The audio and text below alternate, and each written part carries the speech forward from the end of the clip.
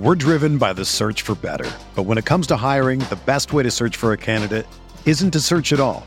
Don't search, match with Indeed. Indeed is your matching and hiring platform with over 350 million global monthly visitors, according to Indeed data, and a matching engine that helps you find quality candidates fast. Ditch the busy work. Use Indeed for scheduling, screening, and messaging so you can connect with candidates faster. Leveraging over 140 million qualifications and preferences every day, Indeed's matching engine is constantly learning from your preferences, so the more you use Indeed, the better it gets. Join more than 3.5 million businesses worldwide that use Indeed to hire great talent fast. And listeners of this show will get a $75 sponsored job credit to get your jobs more visibility at Indeed.com/Blue Wire. Just go to Indeed.com/Blue Wire right now and support our show by saying that you heard about Indeed on this podcast. That's Indeed.com/Blue Wire. Terms and conditions apply. Need to hire? You need Indeed.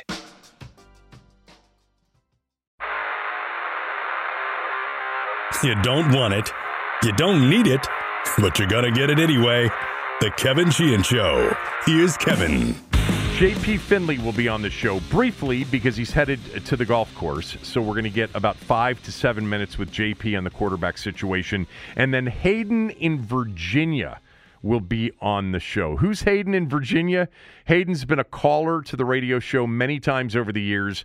If you're a Mad Dog listener, Chris Mad Dog Russo listener on XM Sirius, Hayden is a regular caller and a favorite caller of Mad Dog's. Hayden loves our show, listens to it all the time, calls into the radio show. He's a big Terp alum, Terp fan, and I thought of him for today because I know that he probably felt the same way I did about Coach K losing his final game Saturday night at home against Carolina. It was delicious. So Hayden in Virginia, a caller, a longtime caller, will be a guest on the show. JP Finley coming up here momentarily. So since the Saturday podcast, which I put out after the Ian Rappaport discussion of the multiple picks that were offered for Russell Wilson, there's been more. You know, there was a report from a Raiders insider that the Commanders, that's the team that plays in Washington, that there's some interest in Derek Carr from them. And then really the Aaron Wilson report. Aaron Wilson, a longtime writer for various publications. Now he's with Pro Football Network, suggesting that the Commanders and Panthers are interested in trading for Deshaun Watson. So you've got Watson stuff. By the way, Jeremy Fowler and Dan Graziano from ESPN also had some of that as well in their story from over the weekend about Washington's potential interest in Deshaun Watson. Let me just say this about Deshaun Watson. Number one, you can't trade for him unless you know that he's been criminally cleared. That's number one. Number two, I would not worry for 1 second about the PR ramifications if I were Washington on trading for Deshaun Watson. They wake up to bad PR every morning. It can't get any worse. Their only goal as an overall business should be to win games and become a winning organization on the field.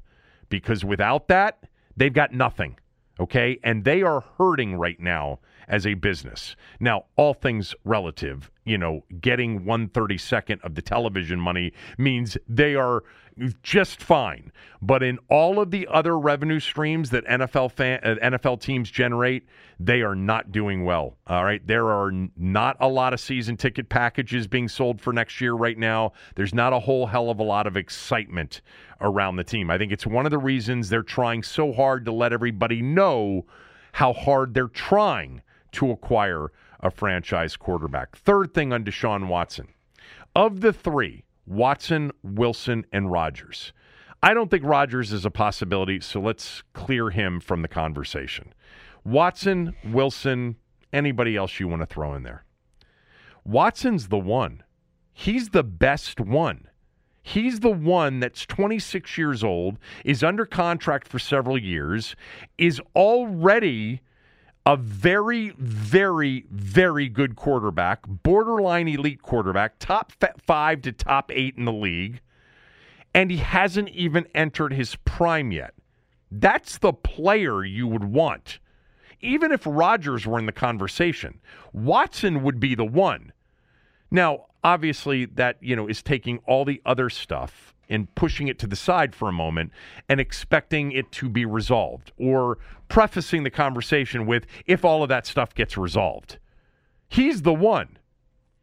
I think plan A is Russell Wilson, plan B is Deshaun Watson, and plan C is the Mitch Trubisky, Teddy Bridgewater, Marcus Mariota, and a draft pick situation. That's what I think. But Deshaun Watson, the problem will be is you got to wait. You got to wait for the criminal charges to be cleared. You cannot trade for him when there's even a long shot possibility that he could be criminally charged. You can't do it. I think that's the problem a lot of teams have. Also, I do think it's interesting that Miami, the team that had been most engaged with Houston over the last year, going back to this time last year, completely pulled out.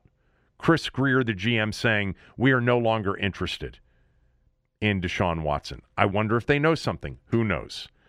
But really, of all of the quarterbacks, Watson's the home run if everything is cleared and he's ready to roll and play football. He's the one. He's 26. You're getting him entering his prime. He's already really, really good. Already easily a top 10 quarterback in this league. So, if you're really thinking about how does Washington get to the point where they have a decade of being a contender, Watson is the answer. Not Rodgers, not Wilson. Rodgers gives you a 3-year window. Wilson gives you a 5-year window. Watson gives you the 10-year window. And by the way, Watson's better than Wilson right now. I believe that. I think Watson's a better quarterback than Russell Wilson. And I love Russell Wilson. But Watson's a better overall player right now than Russell Wilson is. Getting Deshaun Watson ready to play football, cleared of all the other stuff, he's better than Russell Wilson is right now. All right, let's bring in JP Finley to talk about this. JP's getting ready to play some golf at a very fine golf course in the area. And he's got a tee time here in minutes on this beautiful Monday afternoon. Before you head to the first tee box without any practice swings, do you believe all of the reporting of the last couple of days? The Russell Wilson multiple picks, the discussion that Washington's interested in Deshaun Watson. Are you buying all of it? Yeah, absolutely. And that it completely checks out with everything I've heard and been told and have said, that they're really gonna knock on every door, so to speak. All that said, that doesn't mean they're gonna get anybody. And I think part of kind of the Ron Rivera's telling everybody that'll listen on the record look at everything he said in Indy. Martin Mayhew, that we're looking everywhere we can to upgrade at the position. So certainly, I think it all rings true, but I think some of it is trying to manage expectations if they don't land any of these guys. I mean, how many times in the past couple months have we heard, we tried for Stafford, but we couldn't get him? I think there's an element of that coming as well if they end up with just a rookie and a mid-tier free agent. Before we get to Wilson and Watson in more detail, I've ruled out Rodgers. Have you? Rodgers, yeah. I don't think he would ever come here. Right. I don't think they're keeping him in the NFC. I never thought Rodgers was a real possibility in the whole time. So of the two, Wilson and Watson, which is more forget about the realistic possibilities of either one of them landing in Washington. If we did one of our, sports talk hypotheticals, and I told you after you woke up from a long nap that Washington had just traded for either Wilson or Watson, which one would you guess it was?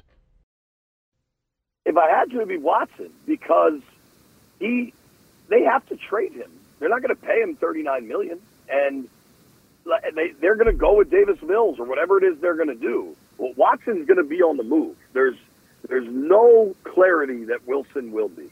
And perhaps I'm being naive because of the pending legal situation and all of that. But I think when Pete Carroll said we don't have any intention of moving Russ Wilson last week at the Combine, like, I don't think he's lying. Now, maybe they'll get some Godfather offer they have to consider. But if I had to guess which one of these guys, forget Washington, just which guy is more of a credible trade target for any team, it's got to be Watson because they got to move him. Yeah, no doubt about that. Like, if somebody said only one of the two got traded, it would be Watson. But I asked you if one of the two got if I told you one of the two got traded to Washington, you think it would be Watson. I think that those are the odds. Yeah, I do. But Watson's got... I know this, Kev. I know that from a football perspective, they don't think his allegations and the incredibly toxic history of the Washington organization, that one has to do with the other. A lot of people are like, they couldn't trade for Watson because of what he's alleged to have done, considering everything the organization is alleged to have done. And I don't think the football organization views it that way. Yeah, I don't think they should. I think they should be. I think they're desperate for a quarterback. They have to win, JP. They wake up to negative PR every day. It can't get any worse. Right. Now, could that change when he gets deposed and has to plead the fifth, or if he pleads the fifth, or if some of this testimony from these women come out? It could be a moving target here. Well, of course. And in fact, you can't trade for him until you know he's going to be criminally cleared. Because it would be so Washington, right, to trade 2 1s and Chase Young to Houston for Watson, and then he goes to jail. I mean, it's not out of the realm, I don't think, in reading a lot about this situation, that it's likely, but he could be criminally charged. And at that point, he's not going to be able to play until those charges are cleared and some sort of resolution happens. So I think that So you get into the calendar of that, because free agency starts in 9 days on March 16th. And the grand jury's not going to rule on criminal charges on him until April 1st. Will they have to make a move on a Trubisky or a Mariota right away? I mean, it's going to be one of the trickiest parts of all this, because I don't have that answer. You wonder if some of these veteran QBs might not last a little longer. Like, if you think about, I think their quarterback situation will run all the way up until the draft, because even if they sign Trubisky, if something emerges draft week, which is frankly the next real deadline, I think, because I don't think you're going to get any sort of indication on Watson before then. They've got to be flexible enough that, listen, we like the idea of trying to this reclamation project with Mitch, but now all of a sudden we have a sure thing here. And I think whatever free agent quarterback you sign could become part of a trade package if it's later. Because sure, they got Davis Mills, but we'll also give you Mitch Trubisky in addition to the 2 1s, and maybe it's 3 1s or 2 1s in pain, whatever the offer looks like.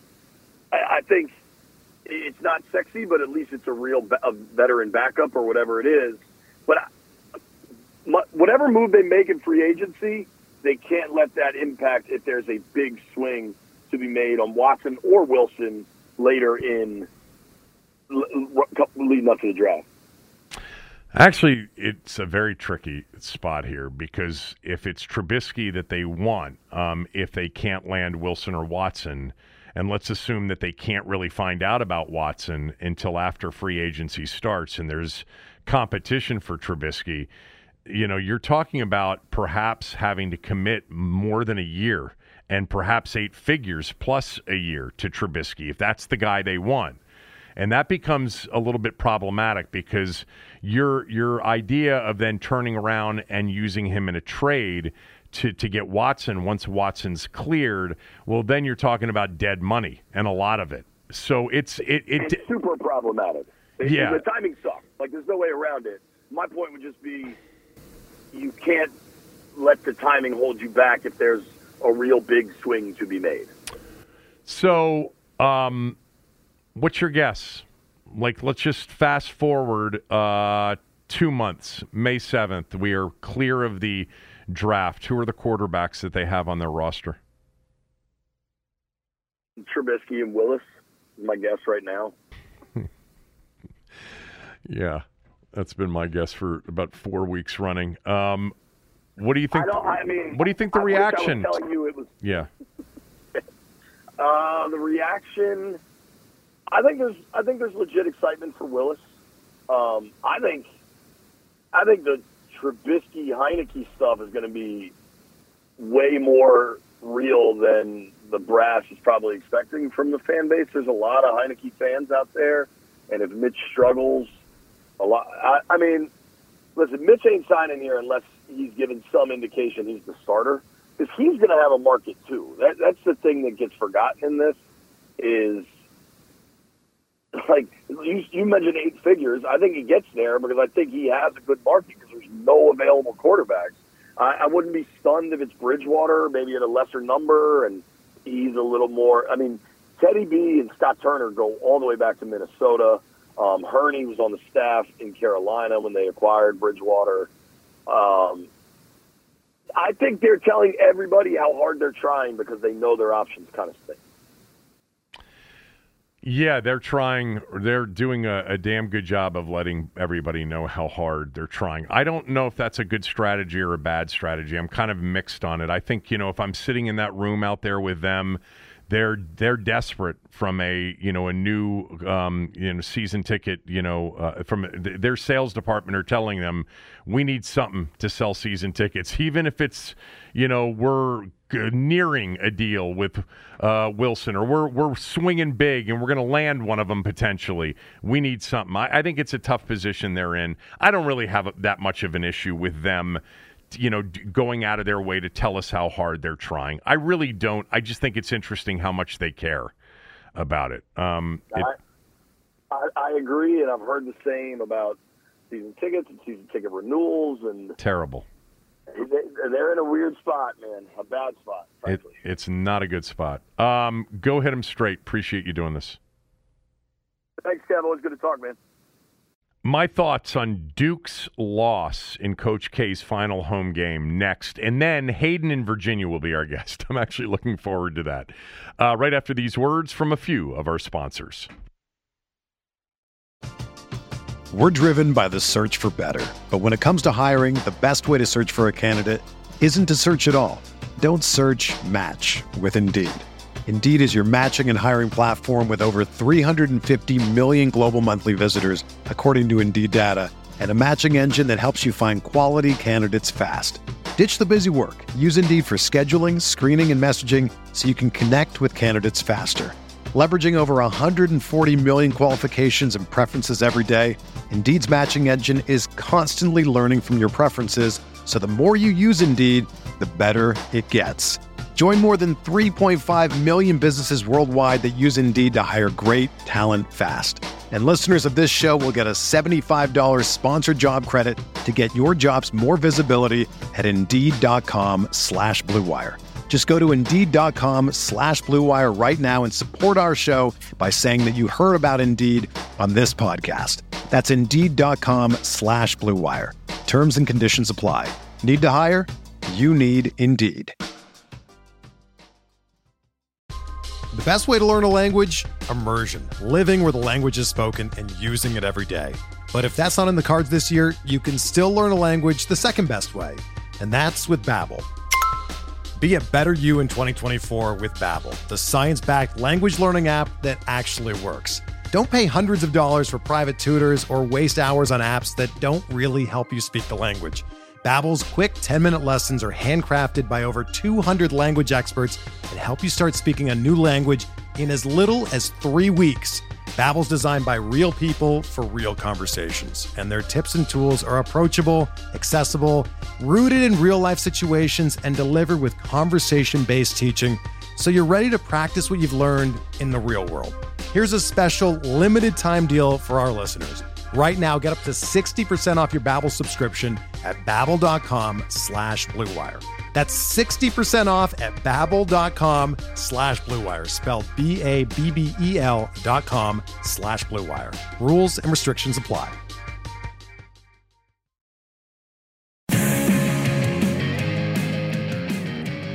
Your ratings and reviews on Apple in particular over the last several weeks have been spectacular and so much appreciated.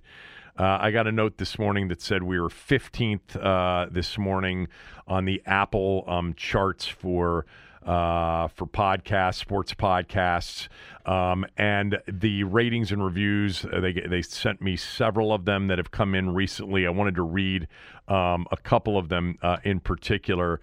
This one actually is from a Cowboys fan who loves the show. I lived in Northern Virginia for a few years after college, listened to Kevin in various time slots. I'm a Cowboys fan, but love Kevin's honesty about all the teams, despite any emotional connection. I love when Tom is on, as well as Cooley. Highly recommend. That from Spec NE on Apple. This from UCCVGDHFDH, I don't know, the Apple Podcasts.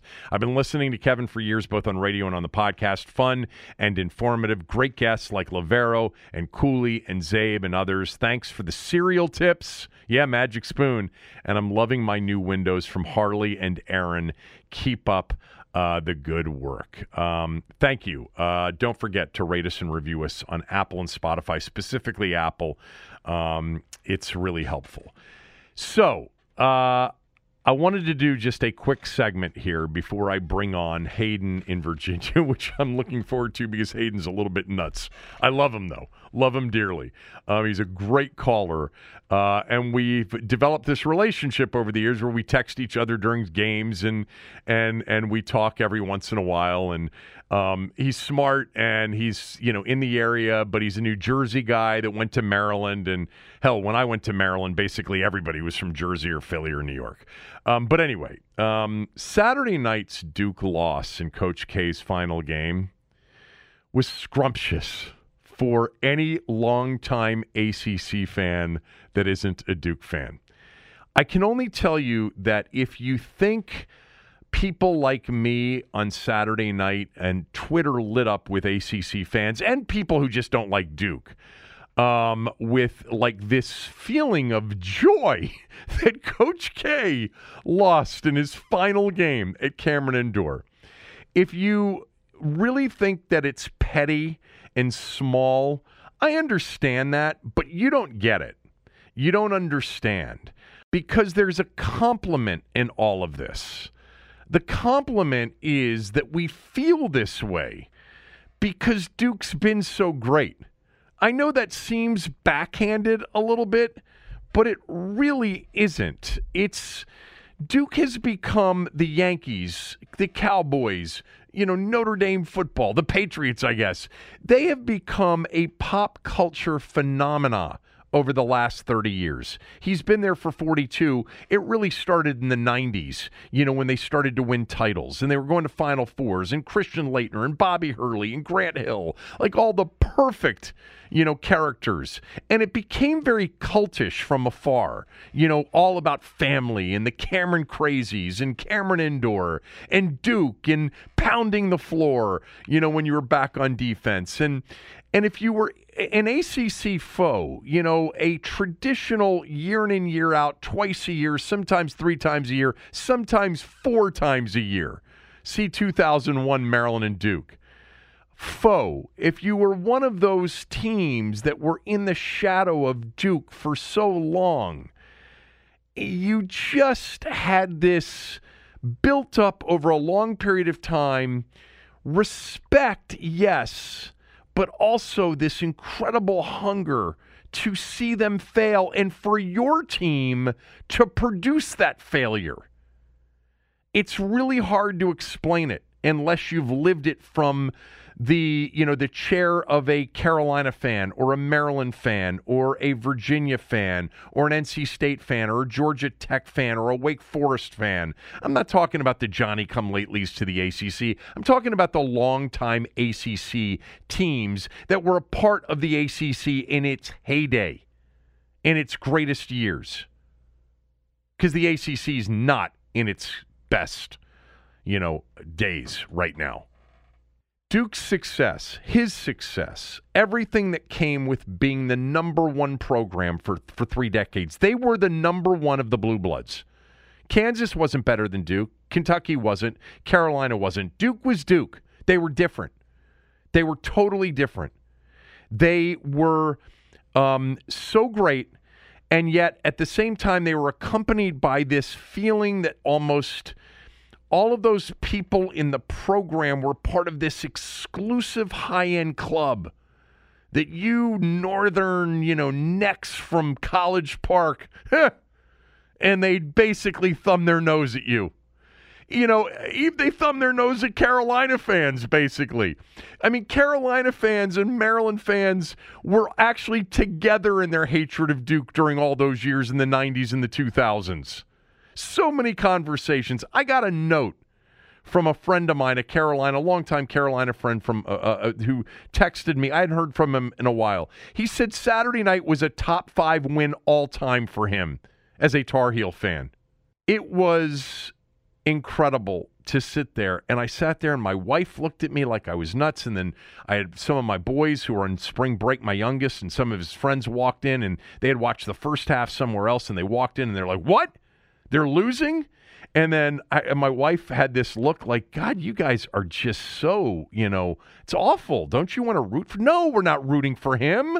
You don't get it. You don't understand. And at the end of that game with the Carolina, you could see it. You could see the celebration. You could see how, Carolina fans, I could feel it for them. What a win. And it was shocking, too. There was an element of surprise to the win because they were 11.5-point underdogs.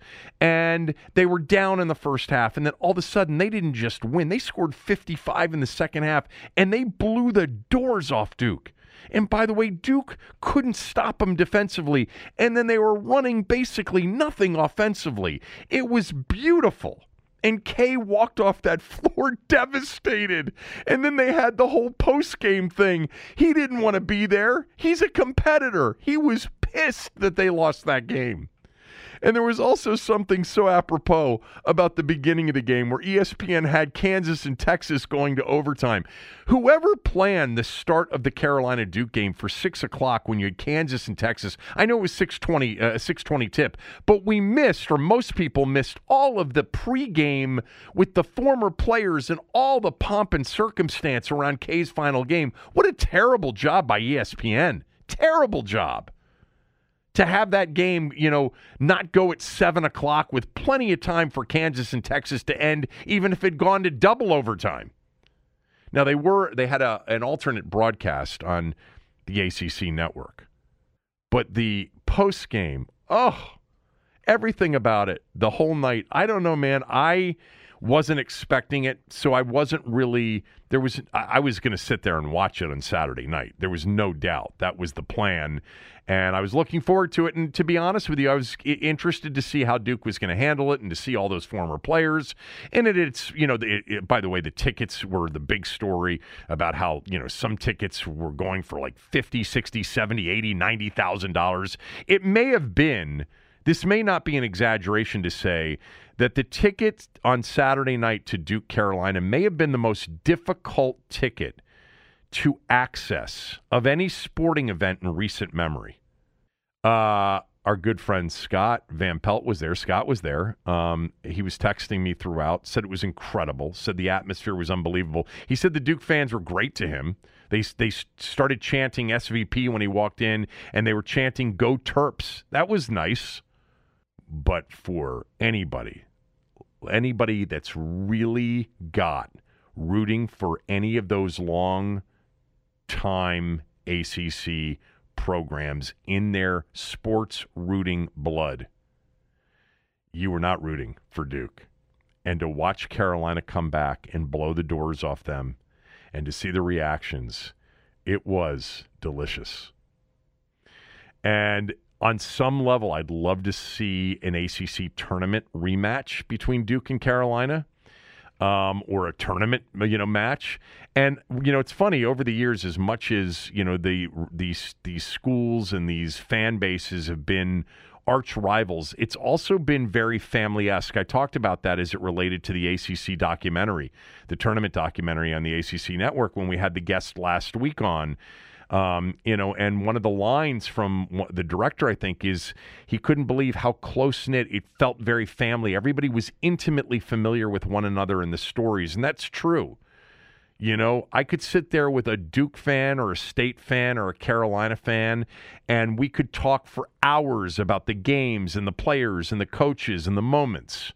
There was a real shared experience, and it was they were intense games and rivalries. But when you got to the tournament, some of you never understood this because you weren't a part of it with any of the schools, and I understand that. Everybody would root for each other. You'd root for the other ACC teams to do well in the tournament. Hell, I find myself doing that in the Big Ten. I don't even feel, totally indoctrinated yet in the Big Ten. It was shocking. And I can only imagine how the Carolina fans felt at the end of that thing. You could see it on Twitter. I mean, Carolina players, former coaches, people weighing in. This was, for that program, one of the all-time great programs in the history of the sport.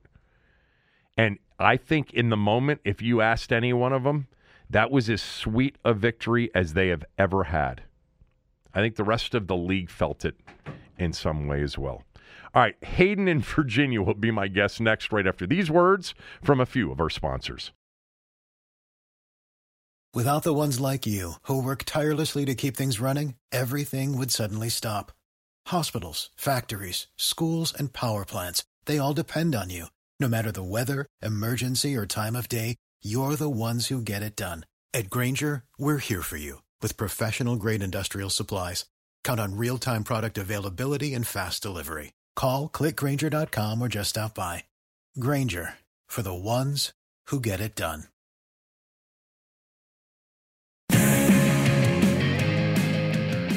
March is here and the madness has officially begun. It's time for you to shoot your shot and score big on the nonstop action with MyBookie. Predict winners in each round of the MyBookie bracket contest for a chance to win a Bitcoin, a Doodle NFT, currently valued at over $50,000, and over $100,000 more in cash prizes. Whether you're filling out multiple brackets, betting the national championship winner, or simply looking for player and game props, MyBookie has you covered. Sign up today with MyBookie. Use my promo code KevinDC to make your first deposit, earning a free entry into the My Bracket contest. Selections for the bracket will officially begin on March 13th and close March 17th at 12 noon, so make sure you get your deposit in now. KevinDC is the promo code. You'll secure a free entry. Bet anything, anytime, anywhere with MyBookie. So my guest now on the show is Hayden in Virginia. Hayden has called the radio show many times over the years. Hayden is a regular caller into Chris Mad Dog Russo's show on XM Sirius Radio. He's one of Mad Dog's favorite callers. Hayden is a huge Terp fan, huge sports fan in general. Hayden's from Jersey, I'm pretty sure. And I just was thinking about you.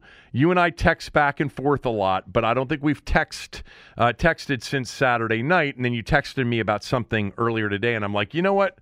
Why don't you come on the show today? And I wanted to start off by just asking you if on Saturday night you were as pumped up to watch Kay lose his final game at Cameron Indoor as I and many others were. Well, as any diehard Terp fan, Kevin, and I've suffered as a season ticket holder. I've been on that wall in my seat on section 118 all season long.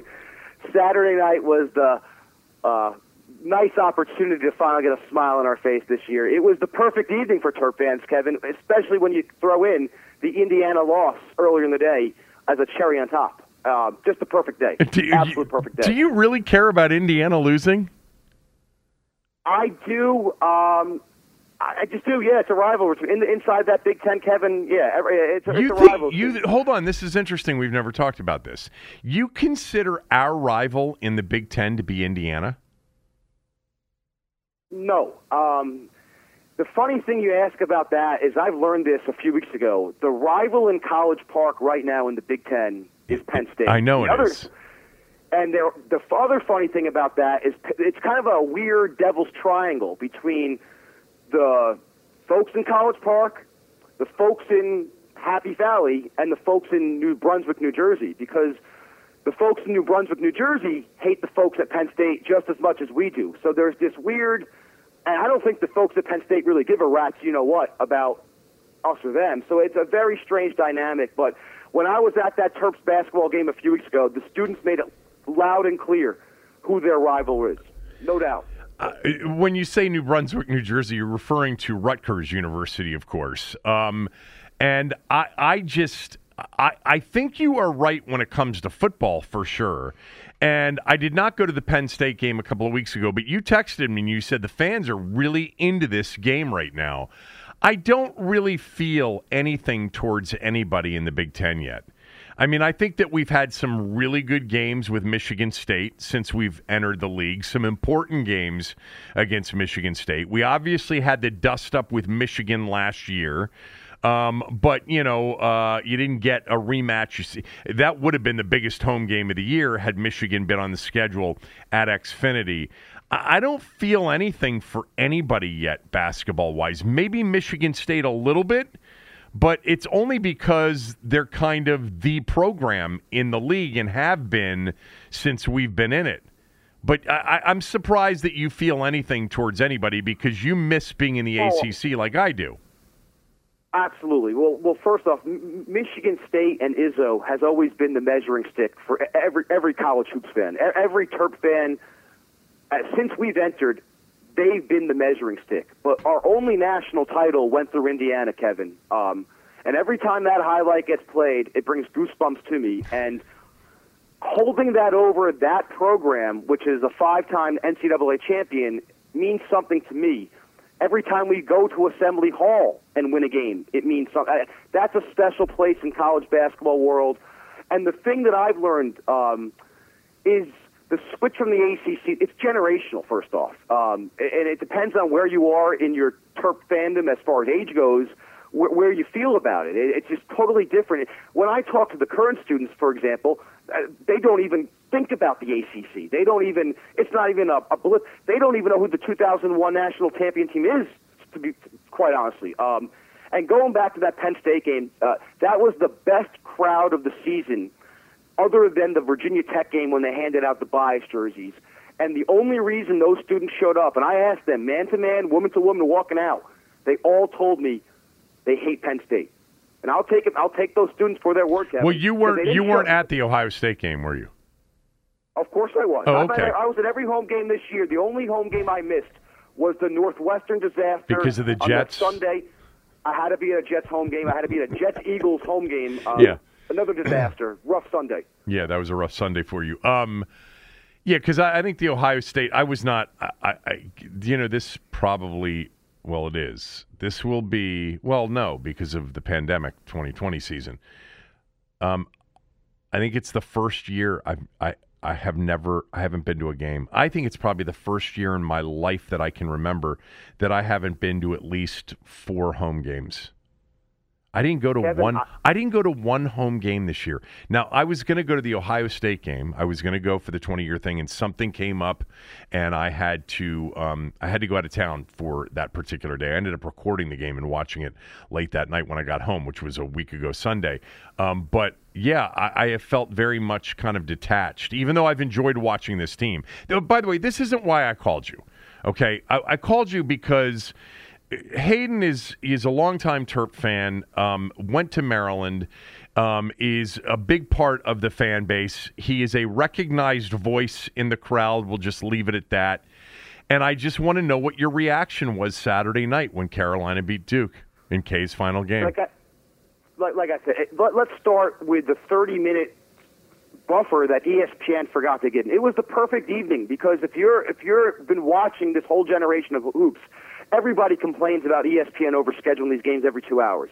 And the fact that they had to commit an extra hour to his post-game ceremony and miss the first 30 minutes was just the appetizer, Kevin. That was just the appetizer of what was yet to become.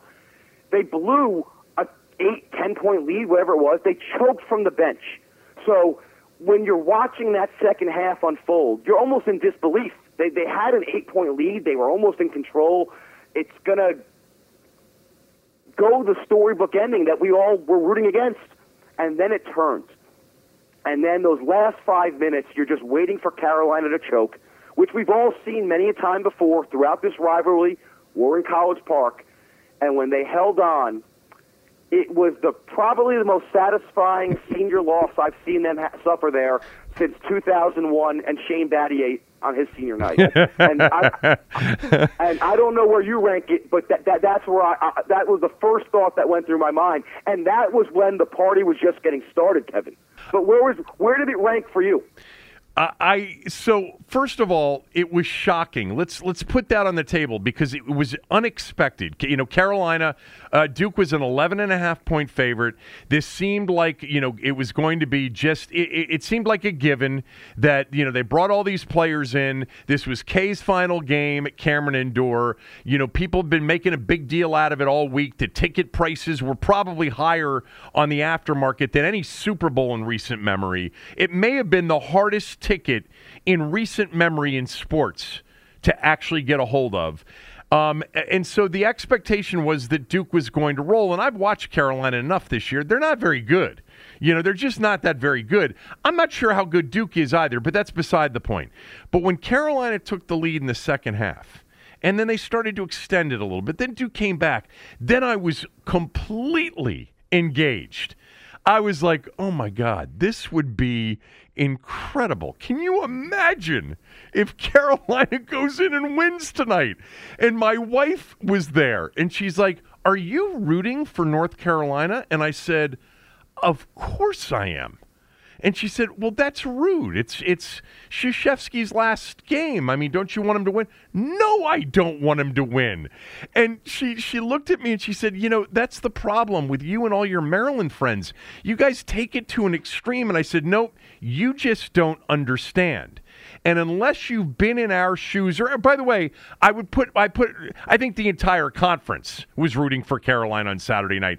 Anybody that's been affiliated with any longtime ACC school, I'm not talking about Syracuse or Louisville, all right, or Virginia Tech. I'm talking about longtime real ACC fan bases. All of those people were sitting there just on the edge of their seat hoping that Carolina would pull it off. And I said this in the open to the show, Hayden. It's because part of this is complimentary to them. He built something, and they became something that everybody wanted to become, but we never got close. No one did. They've been the number one blue blood of all of the blue bloods for 30-plus years now. Not in the 80s, okay? Not for all 42 of his years. But, since the 90s, Duke has been the Yankees. They've been the Cowboys. They've been Notre Dame football, and it's Duke. And this unbelievable run of success has made them incredibly polarizing. But if you've had a team that you root for that's had to compete with this, and you've had the painful losses, and then the condescending press conferences from him after a loss, and you've known that he's not been the classiest of losers when he's lost. And, there are plenty of examples. But again, it's because they're so great that they've put themselves into this position. And it's become almost cultish, this Duke thing over the years. And I talked to one of my friends who's a Carolina fan. He texted me after the game. He said, this is a top 5 win all time for me. All time. I mean, they've got national championships and massive wins. I mean, you're talking about a blue blood. Top 5 win all time. And you know what? I totally felt it for them because I felt it for everybody that had gone head to head with Duke over the years. And again, I want to be clear on this. It's not because I don't think Krzyzewski's a great coach or Duke's a great program or that I hate Krzyzewski. It's the competitive bloodlust that teams that have had to go up and bang their head against Duke and the cult of Duke over so long, it was joyous on Saturday night. Kevin, you hit it on the head. It's the ultimate sign of respect of how much we're into this and how we're so heavily invested. And here's a little nugget. Duke was ranked every time they played Carolina from January 29th, 1997, all the way through the 2020 COVID season. Last year was the first time. Think about that, Kevin. Incredible. Think for most kids, most kids in college weren't alive at a time before they weren't ranked playing in one of those games. It's the ultimate sign of respect for that program. But like you said, I think there's a total, how do I say this, a chasm between the perception of the Duke, size of the Duke fan base, and the reality of the Duke fan base. And the only way to really understand it is when you show up to an ACC tournament. Right. And when you go to when you went to one, like you said, 80% of the building was rooting against them. And it's not just because of their success. They're a small private school. They are a blip on the collegiate radar compared to a large state university. And their fan base, they don't have real fans, Kevin. And yet over the years, it's grown and morphed into this monster. And that's why it's funny, you try to keep politics out of sports, but I really do believe in the last few years it's just kind of bled through it. And in my opinion, I said this to Dog before the game on Saturday night, Krzyzewski represents half the country that just believes getting the mean, whatever the result is, justify the means by any result, any way necessary, whether it be cheating, whether it be contest. I don't think Krzyzewski's a cheater. Well, let me ask you a broader issue of the sport. Do you think that you don't think any of how many of those one and dones do you think were clean? I think he's been in a position for a long period of time where he picked and chose. I think they were all dirty, Kevin. There's money trails for all these kids. Let me ask you a different question. Yeah. Go into a different sport. The Zion thing is a little bit shady in some areas. Give me other examples. Well, all those one and dones. There's a money trail for at least 12. I want to say 8 to 9 of them out of the 15 to 20. At least there's money trails. So I mean, But all I'm saying is this: he was trying to compete with Calipari, right? I look at him very similar to Bonds and McGuire, right? McGuire was cheating. McGuire was taking the steroids. He was hitting all the home runs. So was Sosa, and Bonds wasn't at that time. And Bonds was furious because Bonds was better than them, right? He knew he was better than them. And so eventually, he saw all these guys getting all the accolades, saw it, and he got jealous. So eventually, what did he do? He did the same bleeping thing. And that's what Krzyzewski did. He saw Calipari going down this path. He couldn't compete. There was no way he was going to compete. So what did he do? He said to his friends at Nike, I'm going to turn my back. You do what you do. And that was the result. And it is what it is. And the sport is – it's a bigger issue in the picture of the sport. And you're right. Is he – John Wooden's a cheater too, though. Of course. That's why, Kevin. But that's why Knight doesn't get right now at this moment. Bobby Knight deserves so much more respect because he did it cleanly, Kevin. He might be crazy, he might be a nut job, but the one thing he wouldn't do, he wouldn't cheat on his principles. And that's the thing I think that really bothered him about Krzyzewski getting back to Kay. By the way, I think it bothered him the way. Kay kind of distanced himself, and we read all the Ian O'Connor book and all these things. I think that was part of the strain in that relationship. That Krzyzewski was just too arrogant, to admit who he is, so to speak. Yeah, I don't. Look, Hayden follows this stuff. He's closer than almost anybody out there. Your knowledge of college hoops, is deep. I mean, you go deep. I don't want to get into a smearing of Krzyzewski because I don't know. And I've heard, obviously, things over the years, but I think relative to most of the top programs, I think there are others that have been a hell of a lot worse. And if the trail really is a Nike trail and not, a Will Wade kind of a situation or a Sean Miller kind, that's not what Krzyzewski's been doing. Okay? He has I have the ultimate respect for Shaq. I don't want to paint him as the sport had other issues. It's a topic that needs to be discussed at some point. When you're discussing his overall career, you can't leave it. But how did you feel, Kevin, the way he treated Maryland on the way out? When we left for the Big Ten, and he was actively recruiting these other schools, including Louisville, to replace us, and screwing us with Pittsburgh and Syracuse and Boston colleges and telling us that Pittsburgh was going to be our rival. He was pissed. How did you feel? He was pissed, but let me tell you, because it was on the show that Tommy and I did on middays on 980, where he came on that show in 2013, whatever year it was. He was pushing a book, and, I've told this story many times. PR guy says, you got 4 minutes with him. And I'm like, okay. 30 minutes later, we were still talking. 17 of it ended up on the air. And then afterwards, as I was getting ready to hang up with him, he said, hey, hold on for a second. And he said, I hear the passion in your voice. I know how much you love Maryland. I can tell. He said, we never wanted them to leave the league.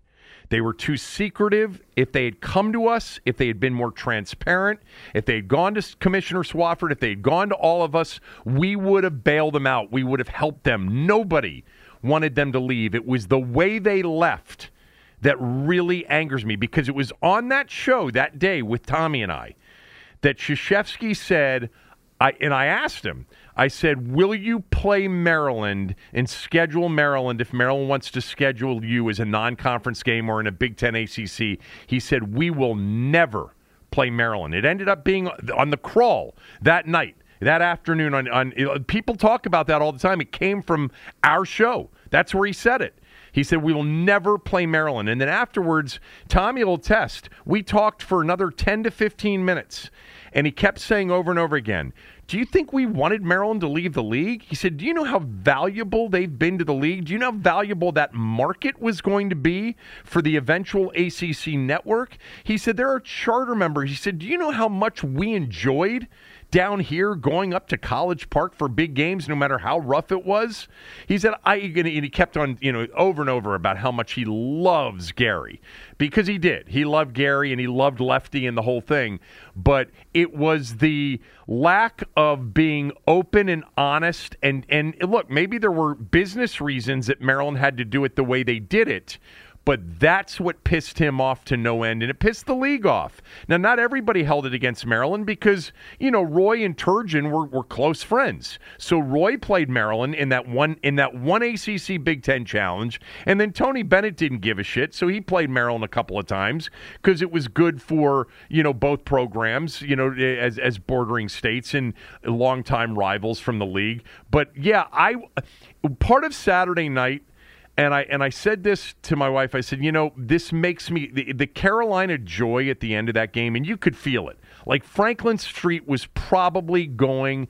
Any Tar Heel fan had to be. I could feel it for them about what that meant for them, and you could see it on social media. Their former players and their fans. I mean, this was big, and it was shocking too. That's part of it. But I kept saying, God, it would have been great. And by the way, this is, again, a show of respect to Kay and the program. It would have been great for Maryland and Duke to play this year. Somehow, I don't give a shit where the game had been played. Cameron Indoor, Xfinity, would have been better at Xfinity. But it would have been great on his farewell tour to have had one last game. But there was no way he would have ever let that happen. Was I upset? No. Yeah, of course I was upset, but I understood where they were coming from. They think Maryland screwed them. Fair, but Kevin, the one game I would love to get back from a few years ago was that the game against LSU in the second round of the tournament. We were in line to play them in the Elite Eight. in the Elite Eight. That Yeah. was the year they had Zion. They ended up getting knocked out in the regional final against Michigan State. We would have had to beat Michigan State in the Sweet 16. That would have been the A matchup. team that had it would have been a very tough matchup. Yeah. You played them twice. Yeah. It would have been a tough matchup, but you're right. He just acted like a scorn lover. Let's just call it like it is. And then he went out of his way after we left the conference to, kind of treat us, as if we had cheated on him. And I don't know. None of us were privy to the exact conversations going on. He had a significant influence, is the best term I would describe, on the negotiations, much more so than any other basketball coach did at the time, including Gary. The two parties went their other ways. But I will say this. I don't think I would change the decision right now if I was Maryland. Do you know how much more money we're going to get in 5 years? Kevin, do you see the money that's about to come in from the Big Ten contract? They're about to get $1 billion per year in revenues for TV in that new contract they're going to sign pretty much within a few months now. They're going to transform our campus. And I don't think that's something. There is something about the Big Ten. We're in an elite conference, Kevin. Let's go back to that day. At that moment, in 2004, wherever it was, there were 5, maybe 6 power conferences. The Big East was already dead at that point. There were 5 power conferences left. The Big Ten was already number 1. The SEC was number 2. And then there was a chasm. And you can make an argument, were we number 3? Was the Pac-12 number 3? You're talking about overall with football included. You're not overall, talking. Yeah. Overall, right. This is revenues. This is the Yes. size of the dog in the fight. Yeah. And the Big 12 was the 5th. There's no doubt about that. And we all kind of, if you go back, Kevin, think about it. The Big Ten and the SEC are just the Big Ten right now, Kevin, is who they're so far ahead of where the ACC is You're going right. in the Yeah, future. And by the way, I know. as far as the competition goes, it's the basketball competition, Kevin. We all love basketball. Let's get to the You might be nostalgic about the ACC from the 70s and the 80s. And when I got to College Park in 97, it was great. There were 9 teams. You played everybody twice, round robin. You had a true regular season champion. And even though you had to go to Greensboro or Charlotte or somebody else in Carolina for the tournament, 9 schools gathered, and 1 was crowned the champ. And it was a wonderful thing. But what it was when we left, Kevin, it wasn't the same. And to I don't disagree with you. I don't disagree with you. We had no choice. And to lose 7 programs, and the best thing about it, Kevin, the biggest fear I think a lot of Maryland fans, and I speak to a lot of people, I'm at these games, the lacrosse program was a huge fear. Everybody thought by going to the Big Ten, it was going to kill the lacrosse program.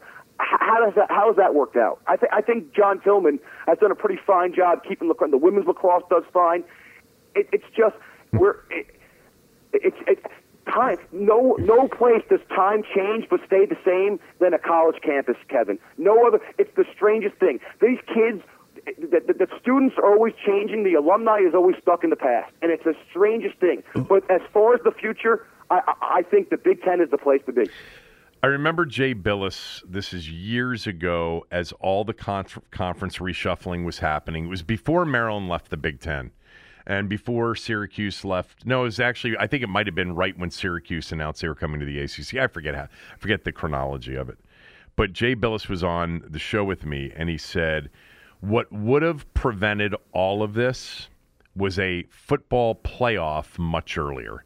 If they had gone to an actual 4 or an 8-team playoff back in, the mid-90s or the late 90s, none of this conference reshuffling would have ever been necessary. But this is where we are. And to your point, the ACC, as it is now, isn't a league that I necessarily want to be a part of because it's not the league I remember and get nostalgic about. I can't, the ACC, by the way, is a bad league this year in basketball, but it's not the ACC with Notre Dame and Syracuse and Louisville and Pitt. Okay. And, now what did we just finish? Our 8th year in the Big Ten? I think it is the 8th year that we just finished. I believe so. It's really, Naki and I have this conversation all the time. The venues in terms of, just night in and night out, and by the way, the coaching, but, that can be cyclical.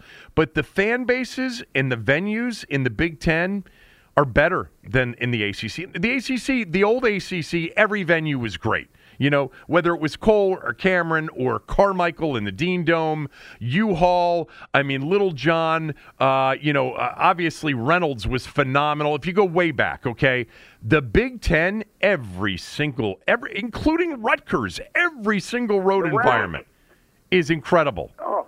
Incredible, including ours, in most situations. That's the thing that I think we all underestimated when we made the switch. I agree. We all thought that we were Maryland basketball. We were so successful in the ACC. Moving to the Big Ten, it's a cup of cake, briefly, and we all took it for the things I've learned. First off, going to Mackey Arena. I mean, who would have thought when we made that switch how difficult it would be to beat Purdue? Like we didn't even think about schools like Purdue, Iowa, what Fran has built at Iowa. Just Wisconsin, for example. I mean, we go to the Kohl Center, Kevin. I remember Melo Trimble getting a shot from the three-point line to walk out there. You go to Michigan State, the Chrysler Building in Michigan. These are, I know going to Northwestern isn't a big deal, but I just feel Northwestern and Penn State are the only two. Nebraska couldn't give a shit about basketball, and yet that building is packed every single night. I mean, I guess what else do you have to do in Lincoln? Penn State and Northwestern are the only two places in the league that really aren't into their basketball programs and don't really draw well. Every other venue, and by the way, we haven't done very well at Penn State, every other venue in the league is phenomenal. And it stacks up to every bit of what the ACC was back in the day, if not better. And you mentioned it. Naki says it all the time. Naki goes, look, Cameron Indoor is great. Assembly Hall's right there with Cameron Indoor. Mackey's unbelievable. And what was, I think, really cool when we got into the Big Ten were those first 4 or 5 years, and you still see it, but the first 4 or 5 years, Purdue fans, Indiana fans, Wisconsin fans, Iowa fans, Ohio State, Michigan State fans wanting to see what it was like at Xfinity, because they knew how great it could be and how great it was, and how many of those conversations we had with. And by the way, the Big Ten fans are nice. They're all nice people. Great people. But they were they. I remember the first time Purdue came down here. It may have been the second or third year. It was a big game. They were ranked. We were ranked, and we were. I forget where we were. We were probably at Bentley's, and there were a bunch of Purdue people in there after the game, and they loved it. And I didn't even really. I've never been to Mackey. But Naki says Mackey's incredible. Anyway, we're getting sidetracked. I am with you. I feel much better about being in the Big Ten in basketball now. I do, because the ACC is not the same. So I'm just yearning for something that doesn't exist anymore. I understand that. So let's get to, getting back and being relevant in the league after a year of not being relevant. Who do you want? Who do you think we'll get? Well, I think the Pitino rumors from last week that were pretty hot cooled significantly. Kevin, I've heard from my people, the people I speak with in College Park, they're looking obviously for an established coach, someone that's going to be in the tournament. They're going to be paying a buyout. The names I'm hearing just don't excite anybody. Does Andy Enfield excite you? Does Ed Cooley excite you? Kevin Willard? Even though I think Kevin Willard might be a phenomenal coach, out of that bunch, this is. I've tried to explain this to everybody. This is a 10-year decision we're about to make. You can't get it wrong. And I'm so worried about it because do I trust the people who are making the decisions? And that's the other question, Kevin. Who is making the decision? The thing I've gleaned the most out of the last few months, usually in these situations, one of two things happens. Usually you have boosters step up, they're going to write the check, and they're going to get who they want. Or in this case, I sense it a little different. I sense the AD, Damon Evans, he seems to hold the power. He's using those future Big Ten revenues, which they're about to get, as his leverage. He's basically using the credit card model of he's going to finance this new coach, and including that $3.5 million buyout for Turgeon that they're paying over the next 5 years, using the future revenues. I think he's making all the decisions, and to get in one man's head, I can't do it. So your guess is as good as mine. Yeah, I think that this Pitino thing was perhaps more about the university not wanting to go down that path. And however you want to describe that path, I would have been fine with it. I think the most important path for them should be, how do we get people enthused in this program again? How do we sell tickets, and how do we get back into the top 10 and be legitimate, Final Four contenders? And Pitino would have answered yes to all of those, wishes. I am an Ed Cooley fan, so I just don't know if Cooley's going to leave Providence. This is where, our fan base is a little bit delusional, and I'm not saying in a negative way. It's more of an ignorance thing. Nate Oates and Bruce Pearl, who signed that big deal, and Musselman. These guys have big time buyouts. They have better situations. Arkansas is a hell of a basketball school.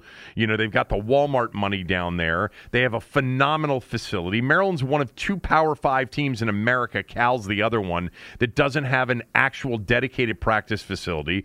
Turgeon was number 28 on the compensation list. I'm sorry? We are building a practice facility. Well, that is in the works. Well, it's been in the works, though. It's been in the works of trying to get it funded. So we'll see what happens. But, a lot of these big-time schools, we like to fancy ourselves as top 10 to top 15 job, and their 90% of the job would certainly fall under that label. The problem is the other 10%. Compensation, AD, practice facilities. There's just some things there that I'm not sure everybody understands are things where an Ed Cooley might say, yeah, they take care of me up here. This is a great situation. And I'm from here, too. And I just... they may end up, I hate to say, settle for an Andy Enfield, because Enfield's done a really good job at USC. I think Cooley and Willard are both better coaches than Enfield in terms of basketball coaches, and you need to find a really good basketball coach for this league, because the league has great coaches in it, great coaches. I mean, you see it night in and night out, like people that aren't even paying attention to how good Steve Peichel is, at Rutgers. I don't think Greg Gard's ever gotten the due that he deserves of being an elite coach. And then you've got the Givens, obviously, and Painter and Izzo. Underwood's done a phenomenal job. There are very few coaches in the league that aren't really, really good. I mean, there were some new ones this year. The kid, the guy from Minnesota, Johnson, and then Penn State's coach Shrewsbury. Holtman's a hell of a coach. Collins is a decent coach. They just don't get players to Northwestern. But you got to find a really good coach more than anything else, because you got to win. Absolutely. Winning is the only thing that matters. Kevin, the only thing that puts people in those seats, besides Penn State and Taylor Swift night, is winning. That's the only thing. Unless you're handing out Len Bias jerseys every night. Winning is, I'm there every night. It's the only thing that drives people into that bill. It's the only thing that matters. And there's always been these whispers the last few years, is Under Armour holding us back? Bruce Pearl is an Under Armour school at Auburn. He seems to attract the top talent down there. Yeah, at Auburn. Auburn. I think they push. They're on the edge. There are no limits anymore, Kevin. We're living in a new world. I understand that. Everyone in College Park, when I bring that started this year. They swear to me. Everyone in College Park swears to me that our NIL program is as competitive as any of the top ones in the program. Do I believe that? No. But I haven't seen all the numbers yet. But they swear that our kids are getting paid just as much money that other kids are. Mm-hmm. But that's going to be the bottom line, kid. Are we going to pay? Eric Ayala, he's got a 5th year of eligibility left. Where do you think he's going next year? Why don't we pay him to stay? I don't understand. This is a new world. And we would be in the tournament next week if we had Darryl Morcell. We've spoken about this off the air, and that was the biggest mistake on this season, Kevin. And where are these reporters? And I've asked them. I don't know what goes. There's a little media area. It's right behind the bench. If you're, I don't know. Everyone knows where it is. These people are. You could give them crumbs and they wouldn't find the cookies. I swear, Kevin. I've got as little respect as I have for some of the people who run our athletic department. I have even less respect for the people who cover our athletic department, because there's nobody out there. Literally, does nobody out there. Does Eric Ayala? He's got the COVID year left. Yes, he does. Of course he does. He's a fourth-year senior right now. He was flirting with the NBA last year. Let's be honest. Is Eric Ayala going to get paid to go to the NBA next year? No. The most money he can get is either going to Europe, going overseas somewhere. Why don't we pay him to stay and win in College Park? Why don't we become the innovators in this game? It baffles me. And like I said, getting back to Morcell, right now you don't have a coach. Yeah. Well, again, whoever that coach is, I hope he's the type of guy who's smart enough to keep a kid like Ayala in the program and not let the kid go. I really do. All right. I want to switch subjects real quickly. Who's Washington going to get as their quarterback for 2022? That's a $64,000 question in D.C. right now. What did you text? What did you before you answer? You texted me last week. You were in Florida, and you were texting me. How much baseball talk, a labor dispute talk, am I doing on my show? Why did you do that? So, one of my good buddies, Christopher Mad Dog Russo, who will be hosting a show coming up shortly on Sirius XM, he is a huge baseball guy. Of course. I don't know if you've seen him he's been on First Take the last few weeks, Kevin. With Stephen A. You have to watch him and Stephen A. together. Watch them every Wednesday on First Take. It's the best sports debate television show you'll get. These two will go at it, and they've done it through the last 3 Wednesdays. It's every Wednesday. It's great. But anyway, Dog is obviously a big baseball guy. He hosts a show on the MLB Network, and he last week was infuriated that the top topic in Washington, D.C. sports talk radio wasn't the MLB contract talk. And I told Dog, listen, all they care about is the Washington quarterback situation. That's all they care about. And so he didn't believe me, so I sent you a text to confirm. And do you want to tell the fans what his response was? What was his response? Hold on. Did you send me his response? Oh, well, I absolutely sent you his response. I'll get it. I'll read it verbatim for you right here. His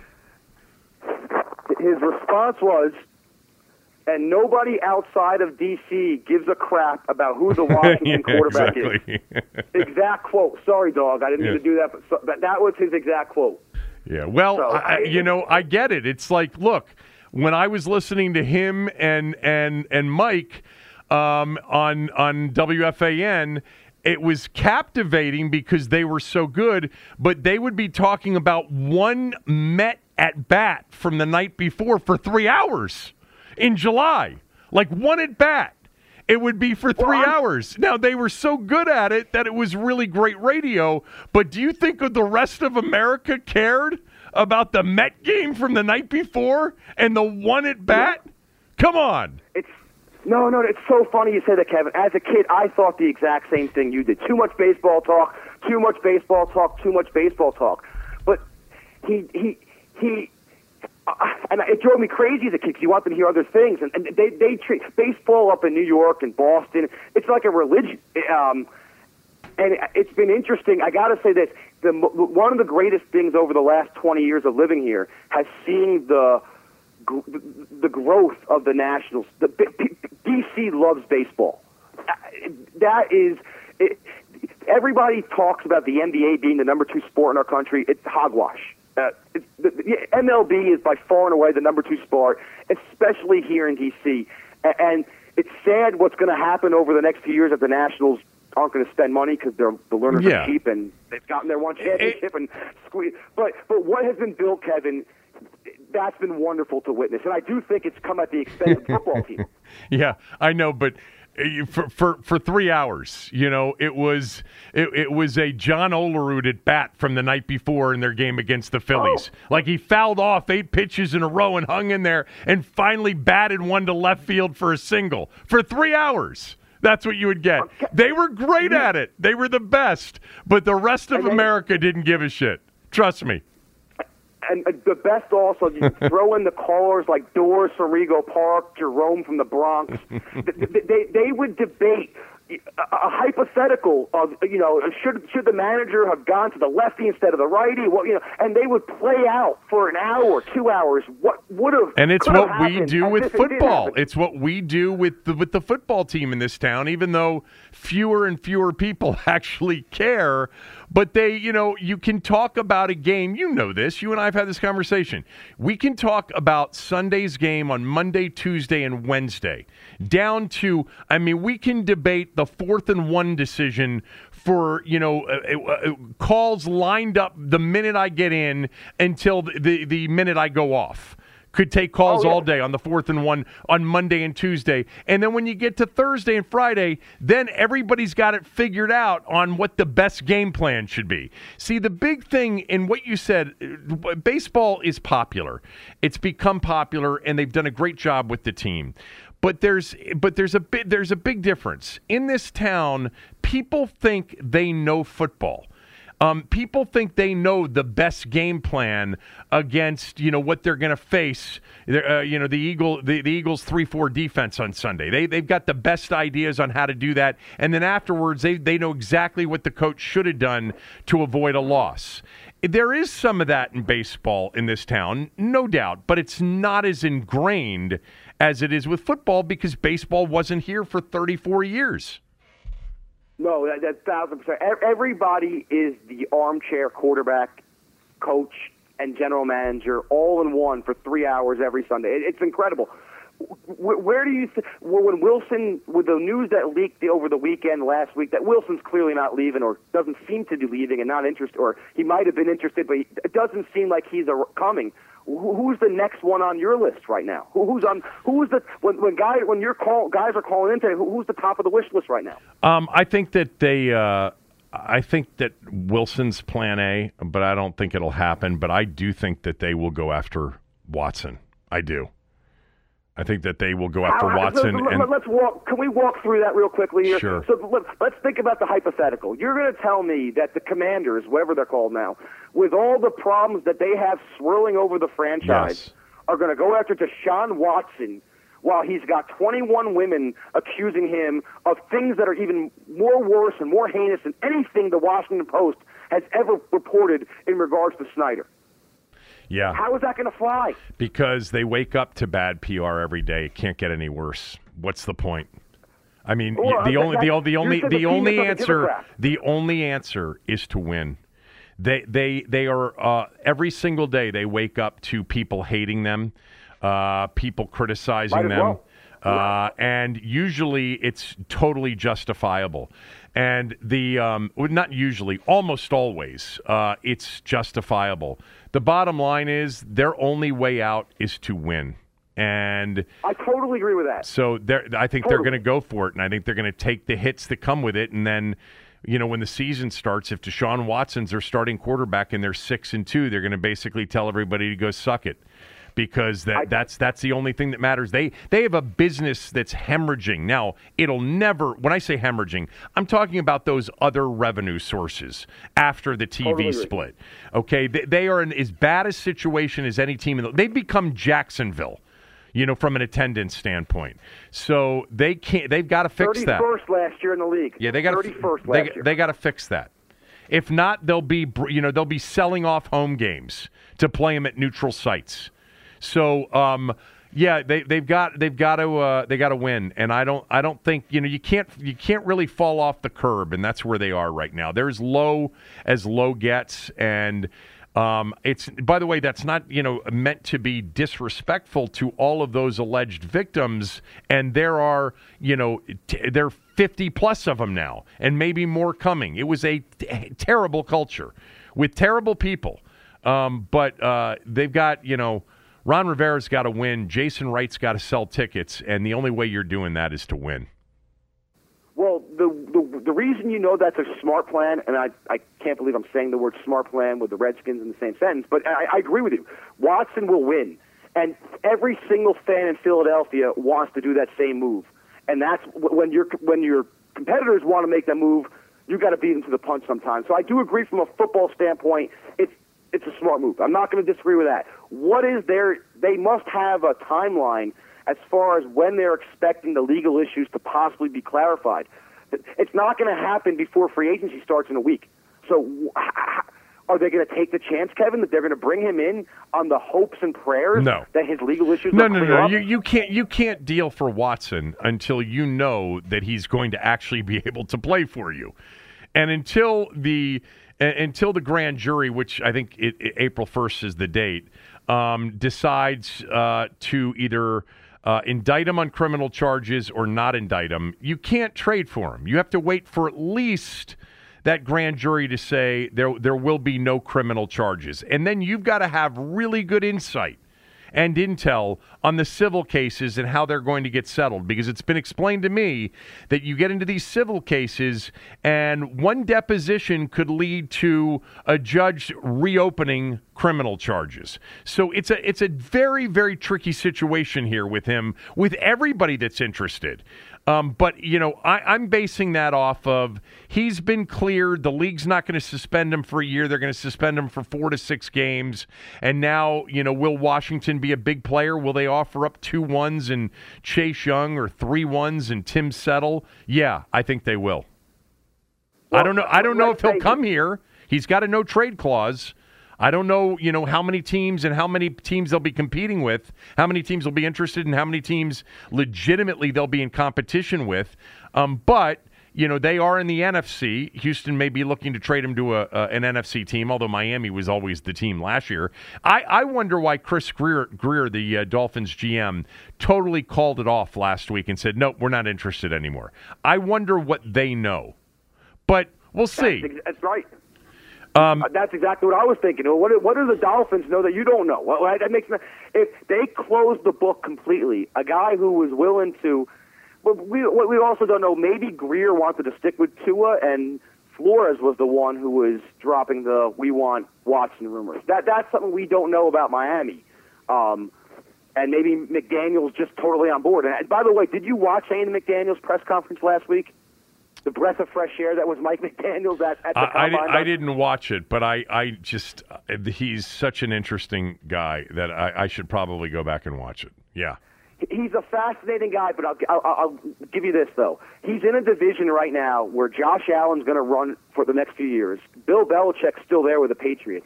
And the other 2 guys are Saleh and McDaniel. They both have 4 years left. McDaniel got a 4-year contract. Saleh had a 5-year, got 4 years left. They're really good friends. They come from the same coaching tree. Yep. The odds are both of them will not survive the next 6 years, 5 to 6 years. Which one are you betting gets fired first? My Robert Saleh or Mike McDaniel, who hasn't coached a game yet? God, already Kyle Shanahan with a coaching tree. Great coaching tree. I don't know, because I don't know anything about your quarterback yet. And I don't really think we know enough about Tua yet.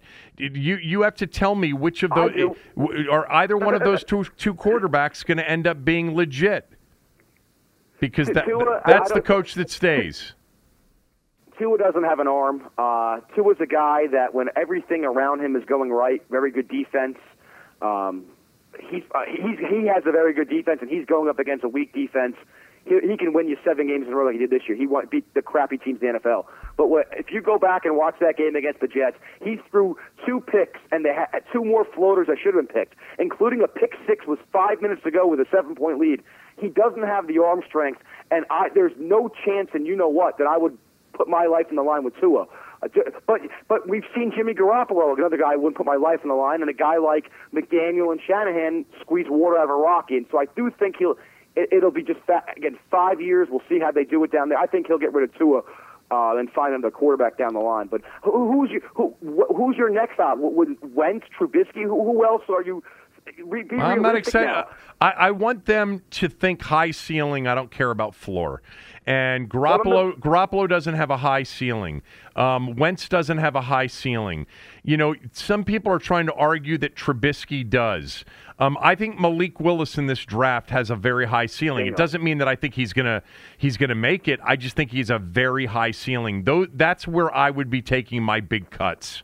I would be taking my big cuts on high ceiling guys and not worrying about the floor. Because if you don't land on one of these guys, you're never going to have a sustained winner. We know what can happen occasionally. The Nick Foles, the Garoppolos getting you there, the Jared Goffs. But you got to have exceptional coaches and exceptional teams, and then you got to get a couple of breaks here and there. The bottom line is you don't win 39 games over 3 years in the regular season like Green Bay did unless you have somebody like Aaron Rodgers. So that's the goal. That should be the goal for everybody. You know, the one-and-done format, just like in the NCAA tournament, the best team doesn't always win the national championship. The best team doesn't always win the Super Bowl. You could debate that the Rams weren't the best overall team in the NFL this year, but, you know, the right to put yourself into a position year in and year out to have a chance in the postseason with a decent seed, playing some games at home, you got to have a great quarterback. You have to. Totally agree. You can't win. You cannot win in that league consistently without a great. It's proven. Go down the list of coaches and quarterbacks. If you don't have a quarterback, you're not going to last in that league. It's just a reality. Would you trade up for Malik Willis, or are you content sitting there and taking the gamble? How high on Malik Willis are you? Well, I think I think they've got to swing big. And so if Willis, and by the way, wouldn't surprise me at all by the time we get to the end of April, if Willis and Pickett and Corral are all now scheduled to go higher and people are trading up, I think they've got to be aggressive. Now, obviously, if they acquire a Watson or a Wilson, you won't have the first-round pick. You're out of the rookie deal, clearly. But if you end up signing a free agent quarterback that doesn't cost you anything other than money, like a Trubisky or a Mariota or a Bridgewater or a Dalton, then I think you have to draft the guy that you think has the highest ceiling. Now, I would not recommend that they draft a guy that they don't like, that they don't think has a high ceiling. If they come to the conclusion that Martin Mayhew and Marty Herney and Ron Rivera and Eric all the people in their personnel group, if they come to the conclusion that this truly is an awful quarterback draft and nobody's got a high enough ceiling for us to take that high, and they don't want to go down that road, well, that's their choice. But I think Willis does have a high enough ceiling where he would be intriguing to me. If I'm sitting there holding on to Teddy Bridgewater or Marcus Mariota or Mitch Trubisky, I am thinking about trading for drafting Malik Willis at 11, or even trading up for him if I have to do it. Would you hand the keys to the car to Willis if you draft him? Do you think not you? I should ask that. I know you would probably hand. Do you think Rivera is willing in his third year? You can say make or break year, and maybe say he has another year of rope. Do you think he's willing to hand the keys to a rookie quarterback week 1 next year? I don't. Well, if it's Taylor Heineke and Malik Willis, then Malik Willis has a chance to start as a rookie. If they sign Mitch Trubisky or Marcus Mariota and they draft Malik Willis with a high ceiling, I guarantee you the talk you will hear is that Malik, we love his upside. We love Trubisky. We don't think he's realized his upside. We got 2 guys now. You know, and he'll talk about some sort of competition, but Trubisky's going to start and they're going to sit Willis. Like if that were to happen. Now, we've learned enough. If you take the Mahomes example out of the equation, these rookie quarterbacks that get drafted in the top half of the draft, if they don't play in their first 5 games, it's because they sucked. It's because they weren't good enough. So I know that there's all this discussion about Willis playing at Liberty. He's not ready. He needs a year to sit behind a veteran. Okay. But if Trubisky's 2-2 and has thrown 6 picks and 3 touchdowns, I hope Willis, is ready to go. Would I start him? Yeah, if it's just him and Heineke. But that's again, when I say high ceiling, Hayden, high ceiling means also for me, there may be a super low floor. I wouldn't fear the floor, but they could draft him and find out, ooh, we made a mistake.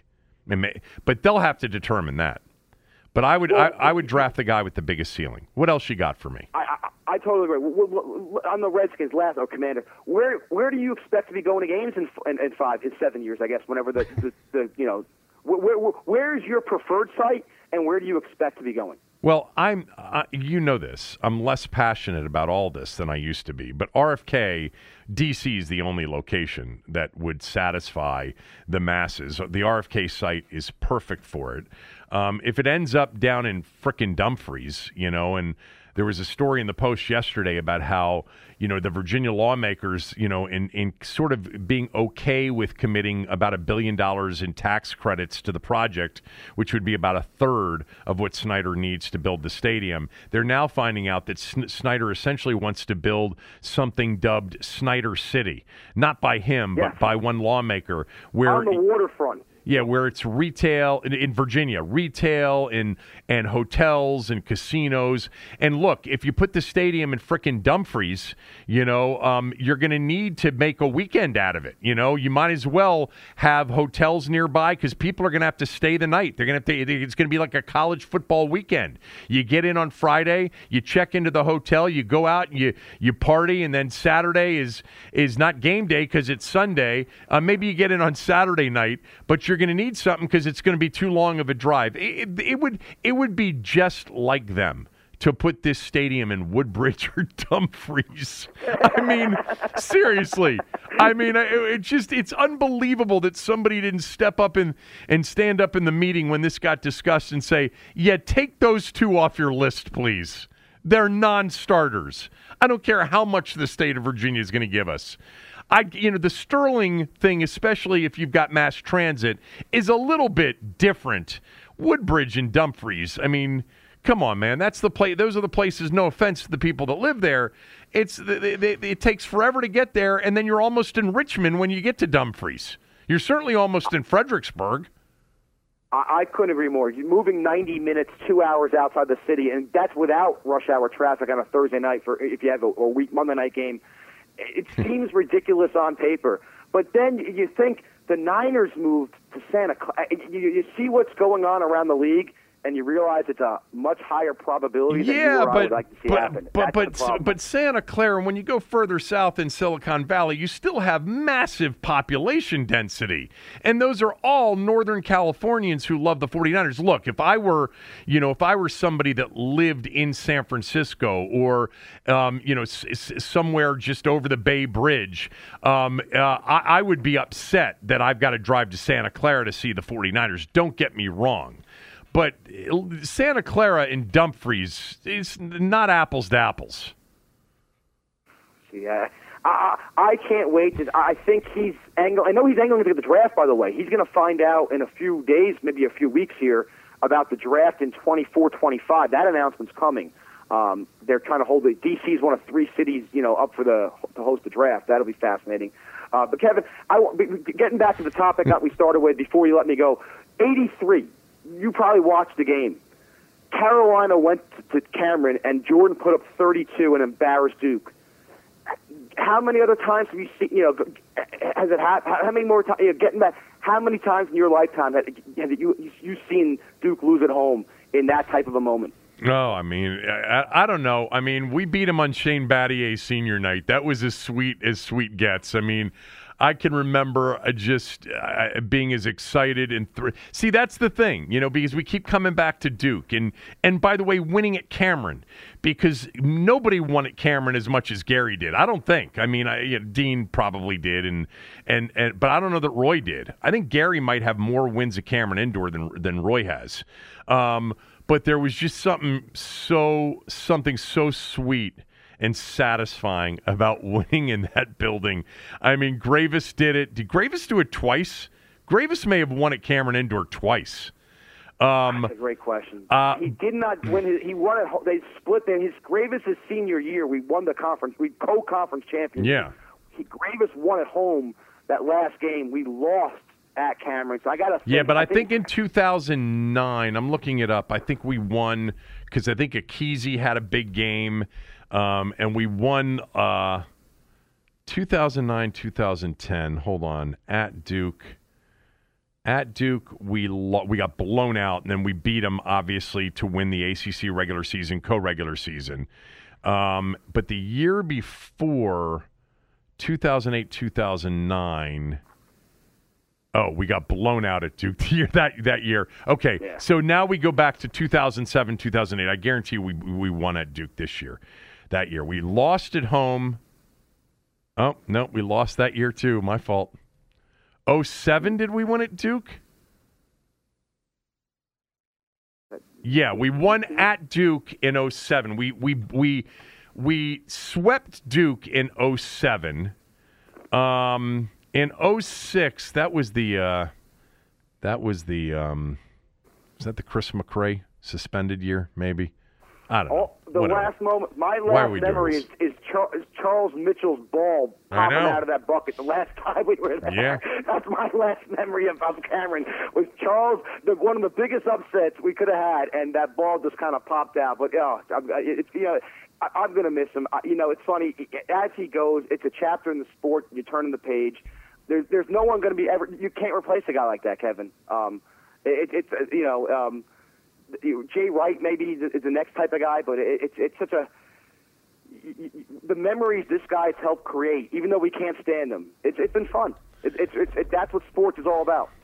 Hold on, the 2011 team, Gary's last team. They beat him in the Didn't they beat him in the ACC tournament?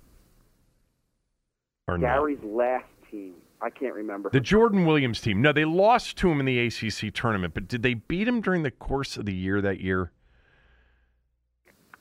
Jordan Williams no. and Ravis, I would believe. No. I'm getting some of these games confused. The 2011 team. By the way, I think if Jordan Williams had come back at 2012, Gary would have come back the following year. Has Gary ever gotten the itch again by any chance? Absolutely. I think he would. I still think today, if something came up locally, like the AU job or something like that, and they said, "Hey, come on down and coach a team," I think he'd do it. He looks great. He's in great shape. Why not us? Well, I know. That's a thought process I've had for months now. Why? Well, we're in a different. I know he hates recruiting. We all know that. Yeah. Why can't we surround him with top flight recruiters, a boatload of cash, and say, Gary, just do your thing? He's the best coach. He's the best coach available. Did anyone have a better answer for Maryland? Hands up. Anyone have a better name? Yeah. It blows my mind that we don't think outside the box in College Park. And that box that we have, it's small and it closes every day. Yeah. All right. It drives me crazy, Kevin. I love you. This was fun. Hayden in Virginia. If you know the voice, Hayden's called into my show plenty of times in the past, but he is a regular on Chris Mad Dog Russo's XM Sirius show. What do? Do you call every day? No. I try to call once or twice a week. At this point, you've got the hotline, right? You got the hotline.